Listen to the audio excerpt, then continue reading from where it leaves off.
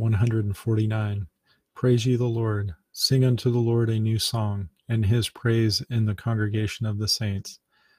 Let Israel rejoice in him that made him. Let the children of Zion be joyful in their king.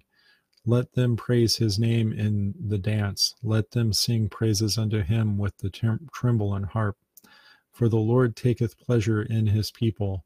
He will beautify the meek with salvation. Let the saints be joyful in glory. Let them sing aloud upon their beds.